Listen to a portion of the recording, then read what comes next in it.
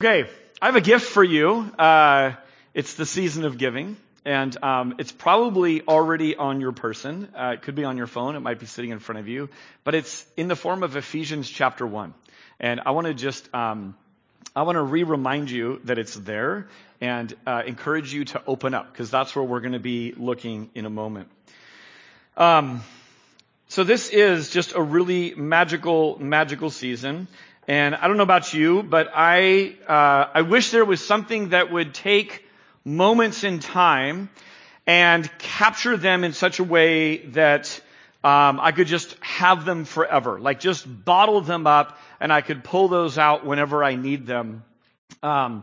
Magical moments where you're just sitting there and you have sort of the wherewithal in the midst of everything to just look around you and go, this is what life is all about. Moments like this right here. So these magical moments, we actually do have things, right? That capture moments in time. And even that isn't enough, because we all take like 10,000 pictures every year and then we don't really even know what to do with them. But Siri has thought of that as well. Siri brings up little memories on my phone. I know it's not technically Siri, but I pretend that it is. And puts these little memories up on the phone. And you might think that Siri just randomizes photos and puts them up. My wife had this show up on her phone, and it was titled this. It was titled Winter 2021 through 2022. And at first I just thought, man, Siri, you blew it. You just randomized stuff. Then I thought about winter of this time period, 2021, 2022. We're still sort of coming out of or in the middle of quarantine and worldwide pandemic. And I'm like, Siri, you won again. Like you knew exactly the picture to capture the season. Now we cracked up at this picture. We were sitting there and we just laughed our heads off that all three of these children, by the way, these are all my children. That's my dining room, in case you don't know. All three of these children are just, they're having a moment. And I don't know what else was going on. None of us can remember the circumstances that prompted this exact moment in time, but I am absolutely certain of one thing. I am certain that right now, these three kids are busy being blessed. They are busy being blessed. Now, I said they're having a moment. They were, but they're blessed. Things could not possibly get worse for them in this moment, but they're blessed.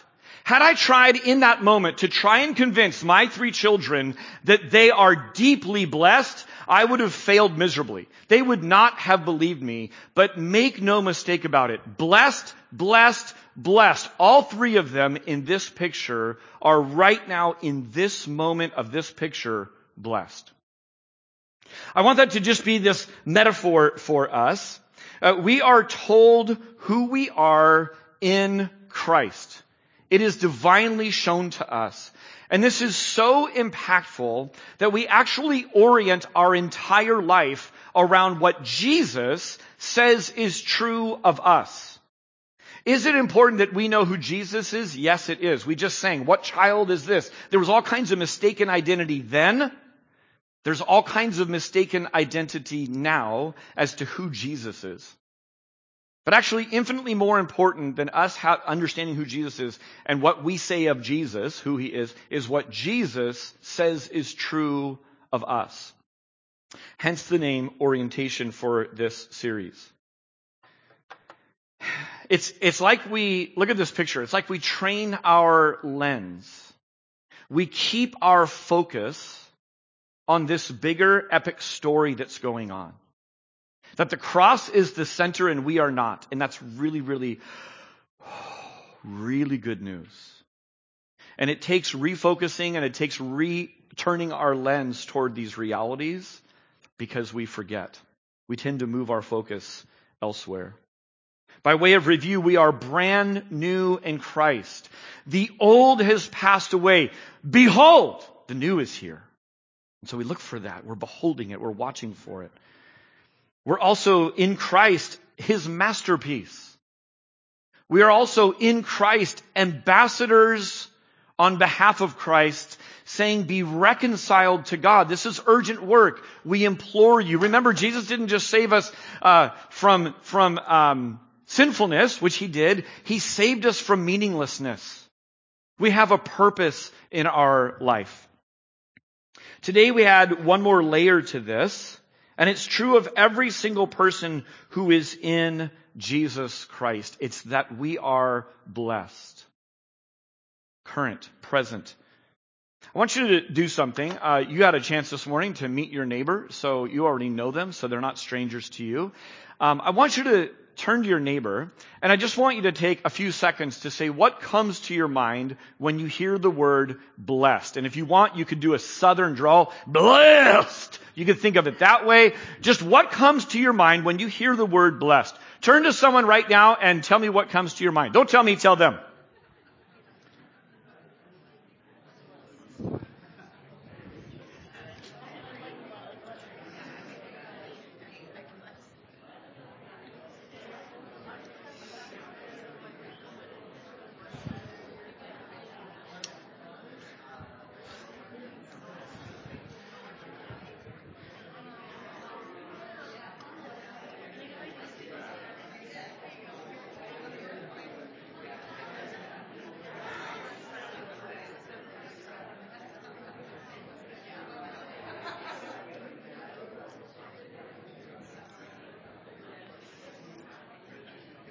All right.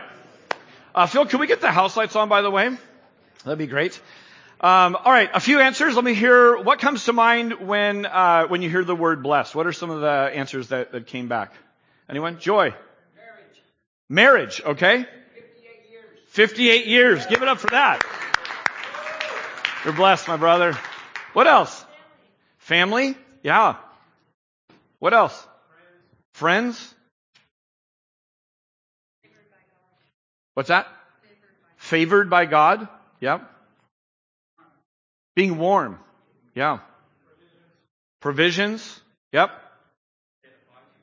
What is it? Set apart. Okay.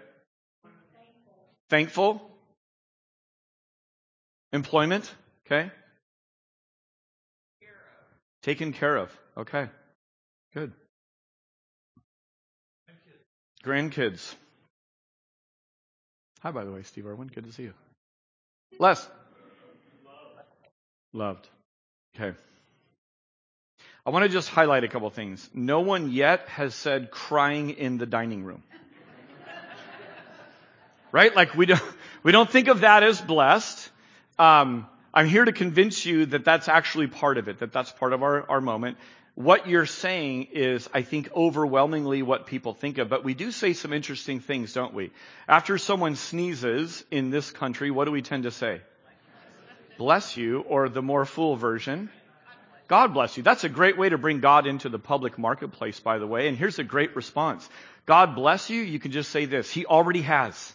Thank you. How about this? Anyone before Thanksgiving meal have someone say the blessing? Right? So we use it in that term in some way. Part of the confusion is there's actually some different biblical words for this. Now, here's another curious thing about blessing and blessed is you don't have to be a Christian or even in the church to use this term. I hear this term a lot. There's people who feel blessed, who are blessed, who were blessed. And maybe it traces back to a little bit of a church background, but it's not just Christians or spiritual people, religious people that use this term. It's a little bit vague. Let me give you 3 ways that bless is used in the Bible. And we're actually going to see some of these in our text today. Bless can be praiseworthy. Bless the Lord, O my soul. We just sang that, right? Bless the Lord. We are calling back the praise of God. So we're telling our soul, call back to God His praiseworthiness. That's the word bless. How about gift? God's rich blessing. We are blessed with all these different gifts, sort of favored. And then finally, another one is blessed can mean flourishing or truly happy. We know the difference between happy and truly happy. Truly happy, deep, long-lasting, abiding happiness. We might call it joy, but it's the idea of flourishing. Now, you should have received a memory verse on the way in.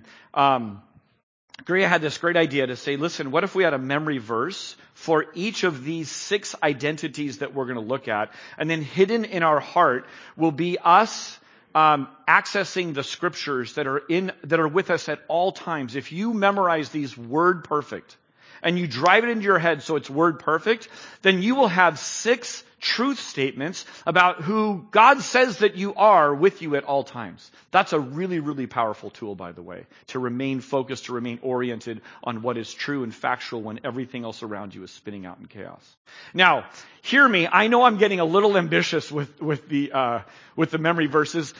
So just do your best. Okay. There's only a few verses, but then you start doing it and you're like, my brain isn't as pliable, but work at it. It's a good discipline to have. So I'm going to read our memory verse. I've already been working on this one ahead of time. That's the beauty of being the pastor. You get to work on the memory verse a week ahead. But this is from Ephesians chapter 1, verses 3 through 6. Ephesians 1, 3 through 6. And just listen really, really carefully. This is Paul writing to us under inspiration of the Holy Spirit. He says, "Blessed be the God and Father of our Lord Jesus Christ, who has blessed us in Christ with every spiritual blessing in the heavenly places, even as he chose us in him before the foundation of the world, that we should be holy and blameless before him. In love, he predestined us for adoption to himself as sons through Jesus Christ, according to the purpose of his will, to the praise of his glorious grace, with which he has blessed us in the beloved." Would that you would teach this passage to someone else and give yourself a deadline of 3 weeks from now. What it will force you to do is sit with this passage and just sit with it some more and read it again and sit with it and beg God to teach you what it means and to work it into your own life.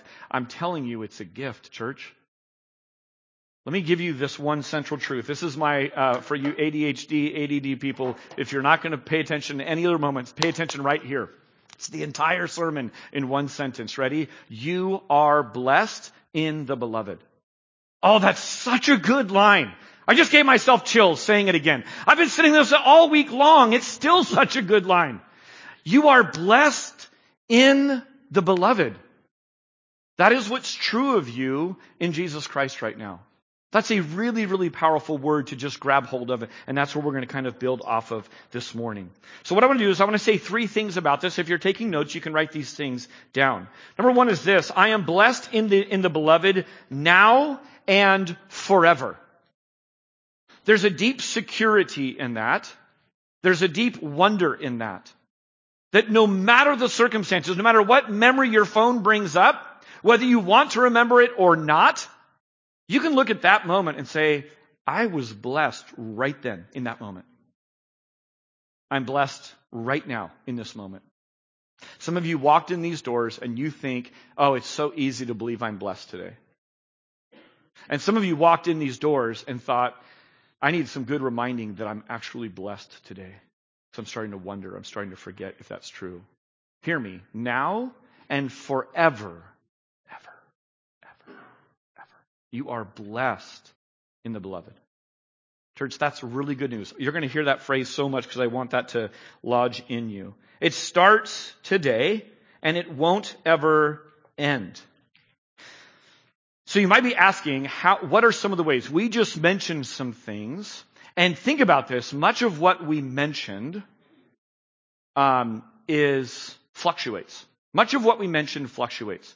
So on one Sunday, you might come here and say, what does blessed make you think of? And you're like, family. And the next week, you're like, family not making me think I'm blessed right now. There's another word called cursed. It feels more like that this week. It's fluctuating. Now, is family a blessing? Absolutely. It is. Is marriage a blessing? Absolutely. But week in and week out, it'll feel like both blessing and cursing and like, I don't know, kind of 50-50. Give me a minute to think about it. I want to show you just from this passage, some of the blessings. And you can just jot these down quickly. I've left some space for it. Pay attention to this. We actually have a Bible translator in with us. Steve Irwin is right here. Give it up for Steve. He's one of our missionaries we support. Raise your hand, Steve, really quick. So, So this is what he gives his life to, is like thinking about Bible translation and sort of getting God's word into other people. What I love about Steve, like one of our kindred spirits, is we're both really, really convinced our life work, we have nothing if we don't have God's word. Like what we are giving ourselves to, I have nothing to say to you if I'm not preaching the Bible. And so Steve has given his life to getting the Bible in the hands of everyday people so that they can hold fast to it and be fruitful, so that they can read it and learn that they're blessed in Christ. So here's what's fascinating. Verses 3 through 14 in your Bible, in the Greek, is one long sentence. It's as if Paul just began writing about the blessing of God, and it just came spilling out, and he couldn't even stop. And so he just kept on going. And so this idea is one big, long, carried in the Holy Spirit sentence. Here we go. Here's what he turns up. Verse 4, he chose us. This has to do with election. What is our blessing? How am I blessed in the beloved? You're elected. You're chosen. He chose us in him. This means that you were chosen by eternity past. Now I know you're thinking right here, wait a minute, I thought I choose God. What about that? What about free will? Hear me really clearly. You did. You chose God, but you would not have chosen God had he not chosen you first. So here's what I want you to hold on to for a second. And by the way, our peon brains can't quite grasp completely election and free will. It's one of the great sort of, either debates or wonders of paradox. Two things that are absolutely true that don't quite work in our limited brain span. But dead people do not choose things. Original sin says we are born spiritually dead. Dead people don't choose the things of God. Here's what I want you to walk away with. If you are here this morning with any semblance of wanting to hear from God, wanting to orient your life to God, wanting to say, God, give me what's real, that's from God. It's showing that you're chosen in him. Embrace that. The flesh does not help you do that. You are picked and you are blessed. Here's number 2. He predestined us. That's in verse 5. Just as Becky and I initiated and provided for the means to adopt our children from foreign countries far away, God predestined us to be adopted into his. Think about it this way. He thought it up. He paid for it. He left his rightful place and came to us. And then he made the trip and brought us back because we would be helpless to put ourselves in God's family. Just as any of my adopted children would have been utterly helpless to come put themselves in my family. So where election has the choosing, predestination is the path. God has provided the path, the means for you to be into his family. You are blessed in the beloved. Here's another one. Verse 7. You've been redeemed. In him we have redemption through his blood, the forgiveness of our trespasses, according to the riches of his grace. Where sin robs us, grace makes us rich. Where sin ruins us, grace more than fixes us. You are blessed in the beloved because you're now safe in God's fold. Let me give you another one, verse 11. In him we have obtained an inheritance. The inheritance is secure and sure. Even on days you are crying out with the rest of your siblings and it can't possibly get any worse and you wouldn't listen to any voice of reason telling you differently, you're blessed in the beloved. Because you have an inheritance, a future, and it's totally secure. Nothing changes the estate that right now is forever ours. Let me give you one more. In him you also were sealed with the promised Holy Spirit. You've been given the Holy Spirit. The Holy Spirit is a little bit like an engagement ring. It's a pointer of what's to come. Here's a promise. You are mine. We're together. I'm not going anywhere. How did we get the Holy Spirit? Verse 13 says, when you heard the word of truth, the gospel of your salvation, and believed in him, you were sealed with the promise of the Holy Spirit. Let me just point this out. Christian, you are blessed in the beloved. You know what I've just done? I've looked at one sentence in the Bible. and highlighted some of the ways that you're blessed. Now, it's a little bit like Yosemite Valley. There's a lot of pointers right here in this one sentence. Not every sentence is quite like this. Some of you are in Leviticus in a reading plan. You're like, I don't see it. It's there. You just have to look a little bit harder. But one sentence, I've just shown you some of the ways you are blessed in the beloved. I want you to look at your image on your paper, on your handout right now, and on your memory verse card. Jen, thank you. Jen came up with this image for me.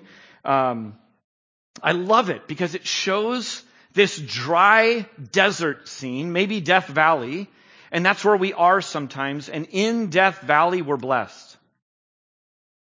But right in the distance, we see just these glorious mountains. Right now, my wife is on top of a mountain. It's a ridge that actually looks out to Nevada.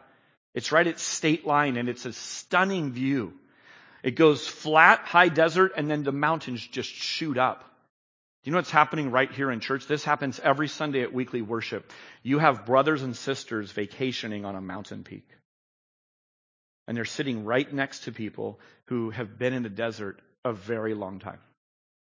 And there's no water, and it's hot, and it's dry. And somehow these siblings, these spiritual siblings, need to encourage one another. And they do. God's made provision to teach us how to make other people's needs even more important than our own. That we care for one another, we walk with one another. So we sing songs of joy in here. We gather and remember just, so much goodness. And we sing songs of lament in here, where we just cry out like the Psalms, how long, O Lord? Where are you in the weeping? And so we can minister to each other. But in this picture, remember, whether you're in the desert, when you're on the mountain peak, you are absolutely blessed in the beloved. All right, turning your Bible to Luke chapter 6. I'm just taking you to two places this morning. Two, again, sort of treasure troves of the word blessed. Did you see we had the word blessed or blessing 4 times in Ephesians 1? That's in your memory verse. You're just going to hear over and over that we bless God. He's blessed us. Now we're in Luke chapter 6. Here's the second thing I want you to write down if you're taking notes. That I am blessed in the beloved gets stressed. Here's what I mean by that. It gets tested. I am blessed gets tested. Jesus had a cousin named John. It's part of the Christmas story. And John began to question all of this blessing stuff. All this talk of blessing and you're blessed and we're blessed and isn't it great to be blessed in God? He began to question it. So he sent some messengers to Jesus with this word, are you the promised Savior or should we keep looking? Now John would have gone himself, but he was tied up.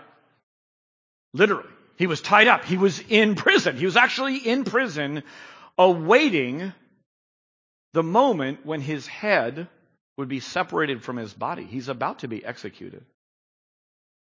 Do you see why he's questioning whether Jesus is the one or not? The great John the Baptist struggled and doubted. And what caused struggle and doubt? Being in prison, awaiting to be executed for being God's messenger. That's what. You've been here. Your hope is set. You receive the word with gladness and joy. You orient your life to Jesus. You can name right off the bat all the blessings coming in. Even a parking spot at Target. I'm blessed. God, you see it everywhere. I am gifted. And then wham! Life will punch you in the face, kick you in the groin, and stand there laughing at you. And in that moment, you go, what? What happened to the blessing? Am I still blessed? God, are you still blessed? Is this whole thing a sham? Are you the one? Or should I be looking somewhere else? Man, you've been at the place where John the Baptist has been. Maybe not in prison, maybe not awaiting your execution, but you've been there. When we doubt that we're blessed, it's usually because of these things. We come up with our own definition of what being blessed is. And with those definitions, we bring our own expectations. When our definitions and expectations of the blessed life and who among us is blessed is our own, we will often get confused. So since forever, people have been coming up with their own path to blessing, their own plan on how to achieve being blessed. Think back to the garden and the grab from the fruit of the tree of the knowledge of good and evil. What was that? That was a grab for blessing. Psst, blessings over here. Shortcut to blessing. And guess what? Since our first parents, we've never stopped doing that. I mean, really, in a way, all of sin is making a grab for blessing that is outside of God. Remember, God created. It's not a problem of creation. It's a feature of creation to have limits. God embedded that in the garden. And when we grab for blessing outside of God's plan, chaos ensues. There's so much confusion around blessing.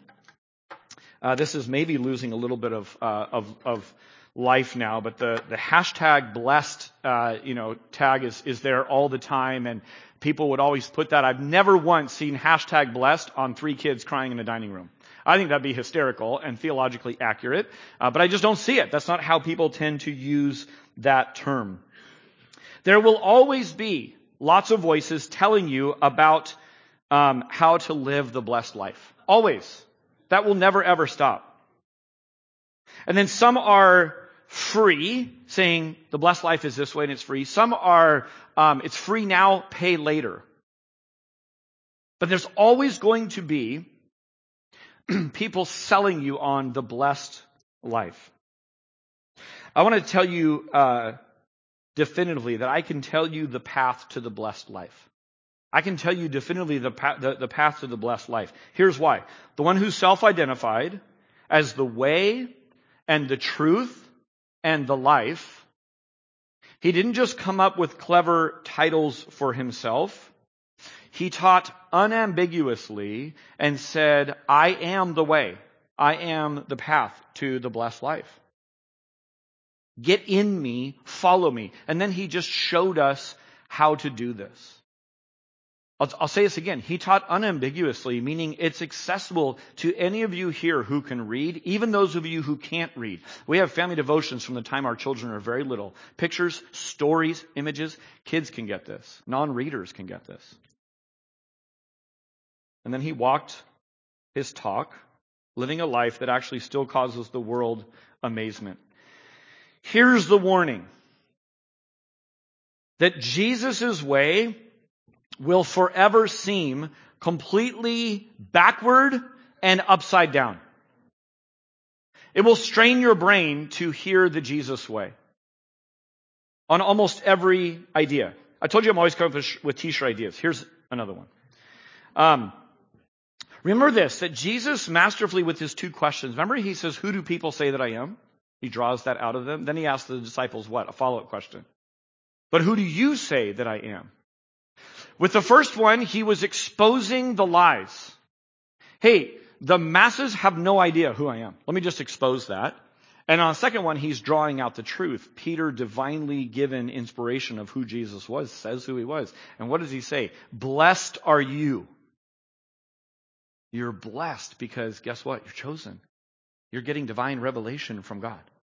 So, he exposes lies and reveals truth. We need both of these. What I want you to see with this passage in Luke chapter 6, starting in verse 20, is not just 4 blessings, but 4 curses. Why does he give blessings and curses? I can't help myself. One more Switchfoot lyric. Every blessing comes with a set of curses. Man, that's a more good theology in a Switchfoot song. So sitting side by side, I want to show you 4 blessings and 4 curses. Why? Jesus exposes the lies of the curse, and he also reveals the truth. Here we go. Matthew chapter 6, verse 20 says this. And he lifted up his eyes on his disciples and said, Blessed are you who are poor, for yours is the kingdom of God. Blessed are you who are hungry now, for you shall be satisfied. Blessed are you who weep now, for you shall laugh. Blessed are you when people hate you, and when they exclude you, and revile you, and spurn your name as evil on account of the Son of Man. Rejoice in that day, and leap for joy. For behold, your reward is great in heaven, so their fathers did to the prophets. But woe to you who are rich, for you have received your consolation. Woe to you who are full now, for you shall be hungry. Woe to you who laugh now, for you shall mourn and weep. Woe to you when all the people speak well of you, for so their fathers did to the false prophets. When you read this passage, it is like a shock to our system at every level when we read this.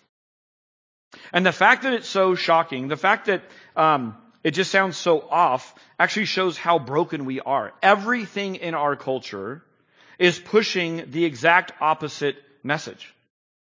Do whatever you can to get over on this side of the column. And whatever you do, take pity on, but don't be one of these people over here on the left column.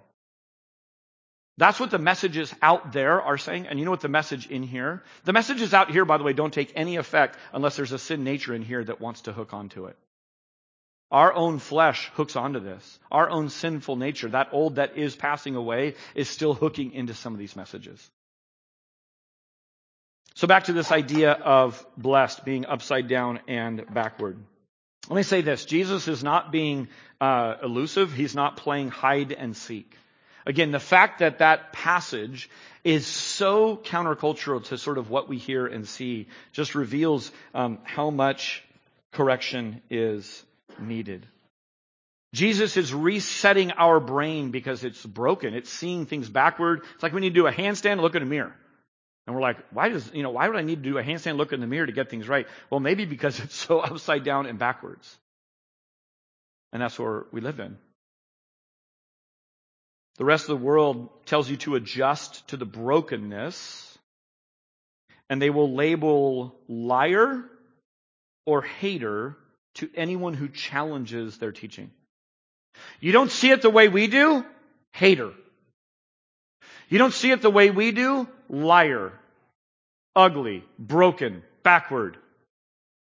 That's the messages going out. In fact, the virtues of our culture, good moral people of our day, and I'm speaking of those not in Christ. They may be in the church, they may be out of the church. That's irrelevant. But good moral people of our day do what makes you happy. You want to know the path to the blessed life? Do what makes you happy.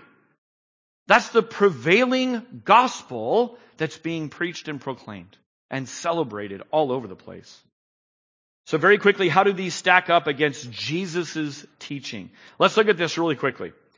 The poor versus the rich. Let me get both of these side by side again. Poverty has a way of making one desperate and helpless, often leading them to seek out God. I'm not just talking about financial poverty, although that tends to do it as well. Wealth has the great potential to blind people to their own desperate need. Now, money can do this, for sure. But so can wealth of opportunity, wealth of health, wealth of relationship. You tend to think, I do not need God. What's the curse that comes with riches? The dual pitfalls of self-reliance and self-righteousness. How about moving on to hungry and filled? Some of you parents know a little technique, which is to give out the veggie trays first when the kids are hungry, and then the chips and dips and some of those things after. Why? Because if you invert that, how many veggies will tend to be eaten? Not many. We will fill up on the fluff, the stuff that just tastes good, and the dips and all that kind of stuff, and we have no room, we have no appetite for the veggies. So it is with those who are hungry and those who are filled. Hunger has a spiritual as well as material aspect to it. In both senses, famine has this like waking up effect. Do you know why people fast as a spiritual discipline? It's to rob your body to make you hungry for God. God, I'm having troubles orienting my life on you. Help me just take meal times today, and at least 3 times a day, when I reach for a snack at 3 p.m, I am going to will my body to reset on what's true. That's part of what fasting has to do with it. The filled experience all the comfort they'll ever get. When you are stuffed to the brim with everything this world has to offer, literally there's no room for God left in you. Not only are you not hungry for it, there's no room for it. Every one of us experiences hunger and filling. It's just a matter of when and how sustaining it is. How about moving on to weepers and laughers? Let me give you a really, really old saying that is still super true today. Eat, drink, and what? Be merry. Merry Christmas! Woohoo! Eat, drink, and be merry. Man, this is as old as time. People have been saying this for a long time. Think of how that pairs with do whatever makes you happy. What's sort of the extended version of that? Anyone know? Eat, drink, and be merry, for tomorrow you may die. That's the more complete gospel that is being absolutely internalized and expressed by many, many, many people. It's a false gospel, and people are eating it up. Jesus tells us really plainly in this passage who will have the last laugh. It goes along with different passages we see in the Old Testament. I would say for us as a church, be careful, little heart, what you laugh at. If we find this world entertaining and full of joy, then the kingdom of heaven, the kingdom come, is laughable to us. And I think we're sort of moving in one of 2 directions at all times. We say, God, keep me from thinking that all this blessed stuff, this kingdom of heaven, kingdom to come, is laughable. How about hated versus popular? Well, Jesus is saying this: popular, well-loved, complimented, if that describes you. If you are forever popular, well-loved, and complimented by all people in all of your circles, then you are on the team of the false prophets. That's what he's saying. The message, God is fine with you, you're okay, you're beautiful just the way you are, will have people cheering you on, celebrating you. And it has nothing to do actually with your own brilliance and how you say that and how compassionate you are and how wise you are. It actually has everything to do with their own prideful, sinful heart.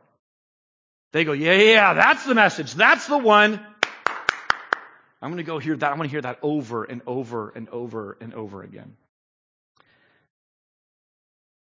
To be an outsider, to get excluded for the right reasons is what Jesus says here. By the way, we've talked about this before. You do not have to go looking for this at all. Do not look to be unpopular. That is not the message I'm preaching at all. I'm simply saying this, and we do this regularly here, but if you are walking with the rest of the masses with your back to the cross and your back to the kingdom of God and all the goodness that He has, if you are walking with them, people are just kind of okay with you or championing you. The moment you repent, which means turn around and you're now walking and you're facing towards the cross, you are now bumping into the masses who are going, what's your problem? Why are you doing that? And then if you open your mouth, and you say, friend, this is the way to the blessed life. You're going the wrong way. You will be hated and unpopular and demonized and called names and canceled. It just comes. So don't go looking for it. There are prideful, jerky Christians who are like, sweet, I'm supposed to be unpopular. No, you're not. Just love Jesus. Hear and do what Jesus says. You will be unpopular. It'll find you. I promise you. And rejoice because you'll be in the very company of Jesus Christ. Let me tell you the poster boy for over here, okay? The rich young ruler. Remember Jesus talks to the rich young ruler? Rich young ruler.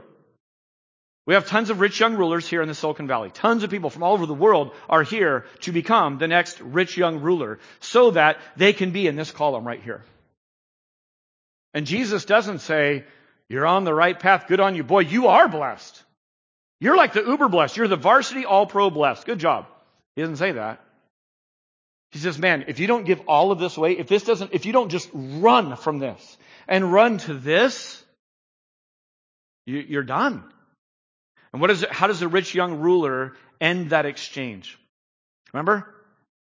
He goes away sad. He wanted to eat, drink, and be merry and have the blessing of this rabbi. And have the ability to put Jesus' name attached to this. Jesus made it really, really clear. You cannot have both. Just as you can't look right now to your left and right wall in this room, you can't possibly go in two directions at the same time. Friends, you will need to return to this and review this often. Everything in the world is against this. Let me go back to Jesus' cousin, John the Baptist, for a moment. Remember, he sends word to Jesus, hey, are you the one or is there someone else? I'm really confused. In Matthew 11, Jesus answered them, go and tell John what you hear and see. The blind receive sight, the lame walk, the lepers are cleansed, the deaf hear, and the dead are raised up. The poor have good news preached to them. You know what Jesus is saying? The curse is being reversed with blessing. Hey, disciples of John, go tell John that. Go bring word that the curse is being reversed in all these different realms. Bring report of that. And then the very next verse, Jesus says something interesting. And blessed is the one who is not offended by me. Tons of Christians are hiding their light under a basket, as it were, because the name of Jesus is increasingly offensive. Blessed are those who are not offended by me. So the idea that I am blessed gets stressed, it gets tested. Whether your circumstances are awful, like John's, and you go, am I really blessed? Or whether you find some material short-term blessing and you go, is this really the life? I'm being sort of sucked into this other definition, other expectations of what blessing is. I'll tell you the fruit of people who are in deep pain and confusion, or people who tend to be confused about real blessing, is there's a fruit of envy. I read this week from Paul David Tripp. He says this, today you'll envy the blessings of another, or you'll bask in the wonder of the amazing grace you have been given. We'll tend to sort of see other people's blessing and envy it, or we'll just be so enamored with all the blessing God has given us in the heavenly places, in Christ Jesus, that we'll be able to celebrate with other people's blessings instead of envy it. Siblings, I'm talking to you. Christmas is coming. And I know how it is. You're opening your present. You barely know what you're opening. Why? Because you're on the lookout. I am the fairness and equity and justice police. Mom and Dad better not have skimped on me at all. At all. Hey, sneak in their major gift, sneak in underwear. I mean, just for comic value. That'd be so great. Just do it to one of your kids. Let's have a teachable moment. All right. A heart ruled by envy replaces the attitude, I am blessed, with this. Listen carefully. I deserve. What about my wants? What about my needs? What about my dreams? Man, that is what your flesh is pleading with you, ever pulling at you. This separates marriages, it separates homes, it separates really, really good partnerships in the church and in business. Jesus tells us who we are. This is so orienting. Let me go back to John's cousin in jail one last time. Listen to this. After he says, go tell John the curse is being reversed with blessing, he says this. In Matthew 11:7, Jesus began to speak to the crowds concerning John. So the disciples of John are back. Go tell them what he said. Now he's talking to the crowd about this guy John in jail awaiting execution. Here's what he says. What did you go out into the wilderness to see?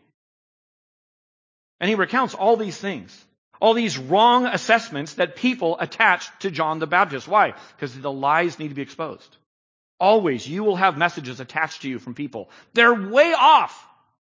Then he says this, truly, truly, I say to you, among those born of women, there has arisen no one greater than John the Baptist. The guy who's about to lose his faith because he's about to lose his head, Jesus makes this assessment of him. Of anyone born of women, there's none greater than John the Baptist.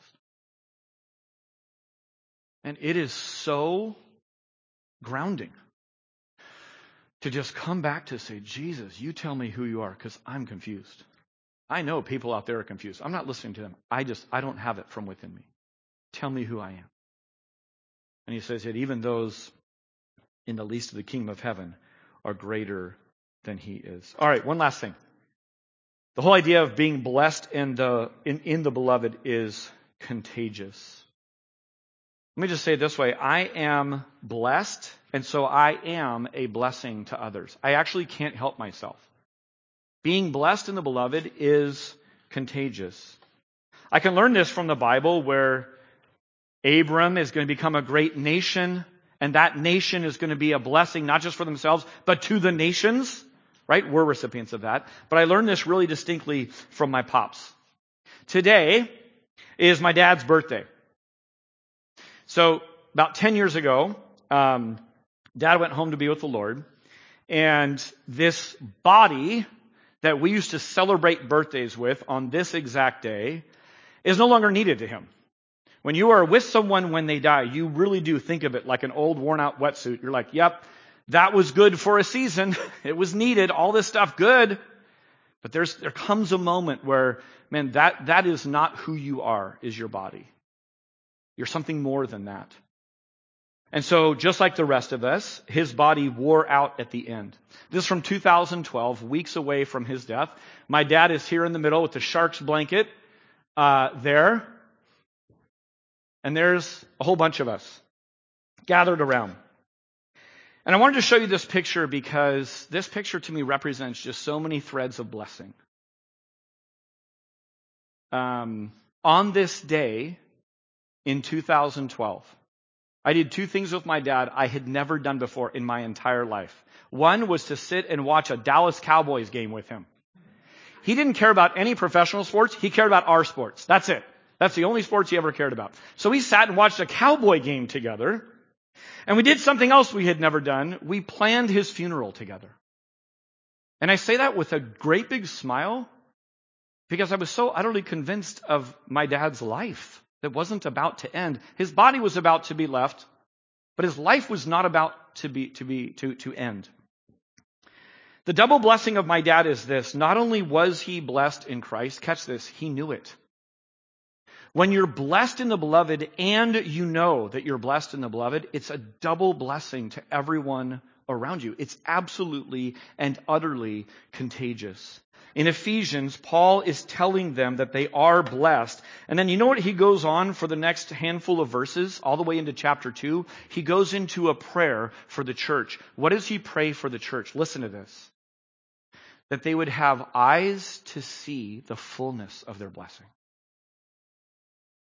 Go read it for yourself. Ephesians starts unlike any other book of the Bible. Starts with this, you are blessed. And then he moves into this prayer, oh, that you would see and catch and grasp and live in the reality of that blessing. Oh, that you would know just how blessed that you are. I was double blessed because my dad was blessed in the beloved and he knew it. Church, I pray the same for you. Remember Jesus' very last act on earth? It's called the Ascension. You guessed it.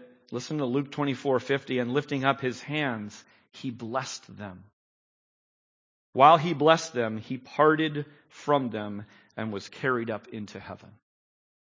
Jesus leaves blessing his disciples. He'll come back blessing his disciples.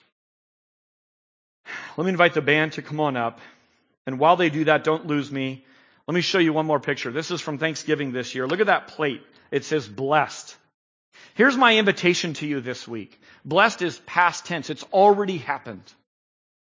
My invitation to you would be, instead of constantly asking for the Lord's blessing, review how you're already blessed.